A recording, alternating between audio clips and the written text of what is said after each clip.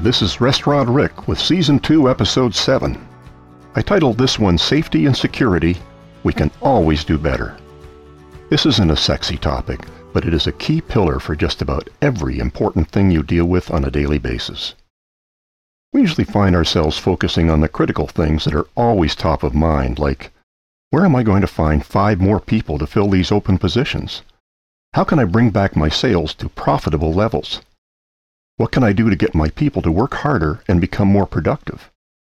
Why are my customers afraid to come back to inside dining? Well, a safety and security strategy is a foundation builder that can help solve every one of these problems. When you think of it, whether it's your people, your customers, or your property, just about everything is impacted by safety and security. Here's some welcome news.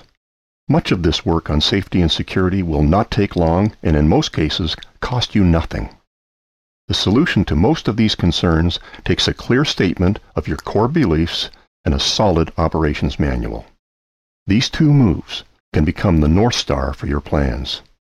With the help of some of your sharper staff, you can put together an operations manual that includes training for each position and basic policies and procedures. The Ops Manual can be mentioned during recruiting events and placed in the hands of every recruit during their orientation. To illustrate, let's see how this statement of core beliefs and Ops Manual can build a foundation of trust with your people. What are the biggest concerns for your staff? I'll give you a few possibilities. A clean and safe working environment. Their own health, particularly in this age of COVID. Their own personal safety. Hostility from a customer. Verbal abuse from customers. Unwanted touching among staff or managers, and travel from home to work and back. So how do the statements of core beliefs and an operations handbook fit in here? When you commit yourself to following your own policies, you are committing to lead by example. The simpler you can make the handbook, the easier it is for everyone to follow your code. For example, hostility from a customer can change a frontliner's day and stay in their mind for days or even weeks. If the handbook tells them how to manage the situation, they will feel more confident. If it's an extreme situation, this is where your manager or you can step up and show the customer that abuse will not be tolerated. You're showing that you have their backs. You are a leader. Staff and guest safety requires observation, thought, and execution. Let's look at the safety of your own staff and your customers, in particular, their safety from COVID. Here are some considerations. Do you have or want to have a built-in air filtration and sanitizing system? If not, it's worth looking into portable systems. Along with masking and vaccination status, this is your best way of reducing COVID infection. Other practices are proof of vaccination status for new recruits, proof for existing staff, proof for customers. Another staff health safety feature can be adding to their benefit plan. Top-up medical, dental, and optical plans can be a real motivator and powerful retention tool. Let's move on to reviewing the traditional safety measures to prevent accidents. I think it's a good idea to perform weekly walkthroughs that test your safety status, starting with the approach at the entry to your location, then moving on and observing everything, just like a customer would. The idea here is to prevent accidents and show the customer that you're on top of things.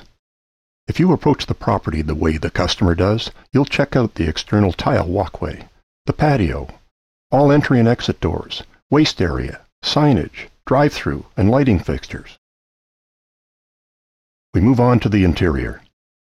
Items on your checklist should include your front counter, kiosks, waste containers, self-service areas, signage, kitchen grills, toasters, fryer vats, prep areas, dishwashers, exhaust hoods, microwaves, coffee stations, food warmers, and the dining area and restrooms.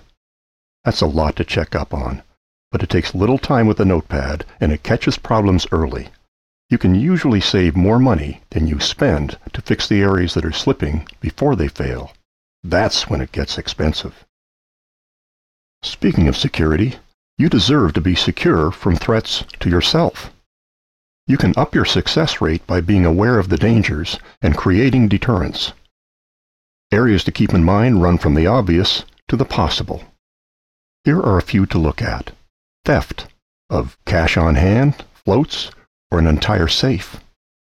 Critical inventory items, bank deposits, fixtures, decor items, and the security of your identity.